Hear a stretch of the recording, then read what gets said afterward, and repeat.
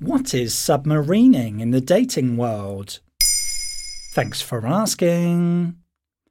Many of the shady or downright toxic forms of behaviour seen in modern relationships are actually nothing new, but the emergence of specific terms has helped us to pinpoint them better. Once you're in the know, it's much easier to spot them. With that in mind, let's move on to the topic of today's episode. As a single guy or girl, it's not uncommon to have someone flirt with you on and off, without things getting too serious. But it can sting if that person then disappears without a word, only to shamelessly re-emerge after a significant amount of time has passed, as if nothing ever happened. This kind of behaviour is now known as submarining, a term which several sources have credited metro.co.uk for coining back in 2017.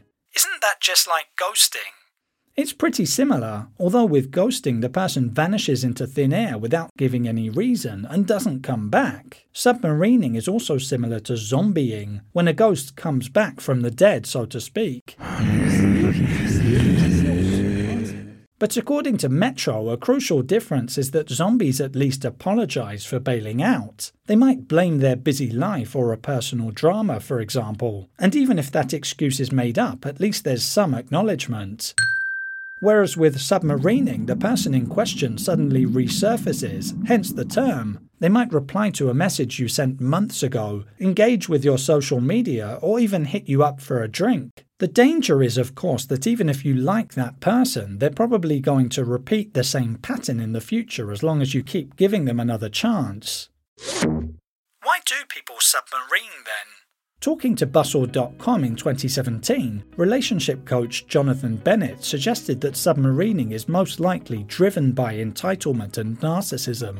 It's like there's an unspoken implication that you should be grateful to hear from the submariner because you probably don't have other options. Bennett went on to say that the most obvious explanation for a person disappearing for a period is that they were dating or spending time with someone else and that fell through, something they simply don't want to admit to you. So what's the best way to deal with it?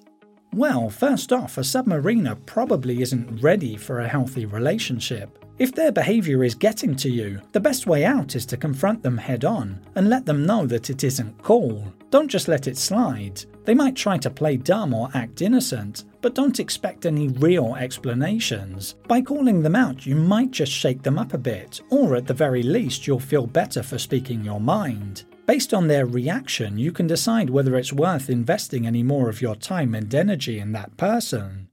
There you have it.